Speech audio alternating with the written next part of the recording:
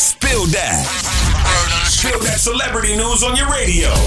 Hey, yo, Tashiks. Spill that. That's not what's poppin'. So, sad news to report. Rapper Trina's mom, Vanessa Taylor, died after battling with cancer. She was only 62 years of age. You know, Trina and her mother had a really close bond. Trina even mentioned her mother in her music, notably referencing her in a song similar to Pac's Dear Mama back in 2017. It was titled Mama, the One. Trina rapped about wanting to pass before her mother did because of how attached she was to her. Yo, let's keep Trina lifted up in prayer during this rough, difficult time for her. In other news, Lloyd Banks says nobody is checking for him anymore. I mean, when has Lloyd dropped any new music recently? I mean, that's probably why nobody's checking for him. He basically responded to a fan asking for new music on Twitter, and Lloyd responded with, "Let's be real, ain't nobody checking for Banks anymore. I mean, we not, because you ain't dropping no new music." But anyways, you could catch your oil news spill that celebrity news with me tomorrow afternoon at 12:30. For more Spill That, check out the True Talk blog on Power 1061.